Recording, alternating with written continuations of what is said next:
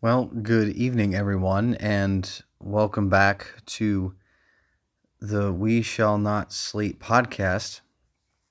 This is more of an interesting one this evening as I'm coming to you live from our mobile studio because it is now Wednesday night on, October 12th, and I do not have any power, and I'm in the midst of packing for a trip going away with my father here this weekend.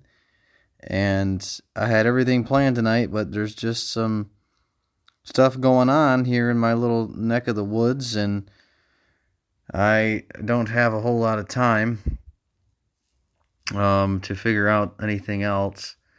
So I wanted to go ahead and still upload something and try this to see if it actually would work.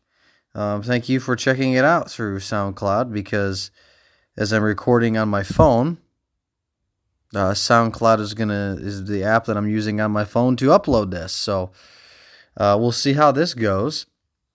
Not something I wanted to do. We will not get this up on YouTube this week, but I'm sitting here in my pitch black living room, and yeah, I think it's funny is I've been binging some of the period dramas.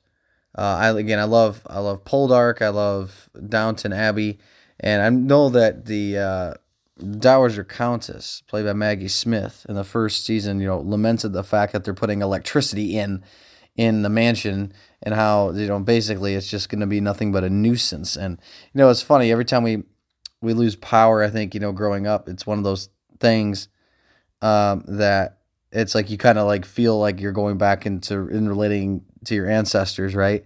And for me, it's one of those things that you certainly take for granted all the things, but it's just a reminder, like, I don't have any power. It doesn't really bug me at all. I mean, yeah, I have to go somewhere else. If you had to go shower or use the bathroom, it could be certainly a nuisance, but that's based on the lifestyle that we have built for ourselves. It's based on the life that we have and we have to do, here in the West. And it just takes everything back to just the basics of what is important. What do I spend my time doing? What do I really need to survive? It's very humbling. And so, tonight for me, as I pack in the dark, I'm grateful that we have so many things available for us as far as amenities and such. It's a reminder that, my goodness, how great life is, but also how it can sometimes be a little bit of a nuisance, because the way we've set up life is inherently complicated, and stripping all that away into something that's just more simple can be difficult. And I think life really is simple. We like to make it difficult. I think Satan likes to make it difficult on us. So here I am, still using a very advanced device to record this podcast tonight. But I'd like, if you're listening to this wherever you are, if you have a moment just to sit back and just think of, what is your life without power? What do you spend your time doing? You're in the evening, you're after work, you have to go to work the next day, you don't have any power. What are you doing? You have a candle and you read your Bible? Are you playing board games? It just forces you to slow down, because you still can live. You still have your car. You can get up and go to work in the morning. God forbid you don't have an emergency situation. Obviously, it'd be terrible. But assuming your needs are taken care of, and you have accessible to somewhat running water and some food that's not going to spoil, like, ultimately, this is something that it can be rather peaceful.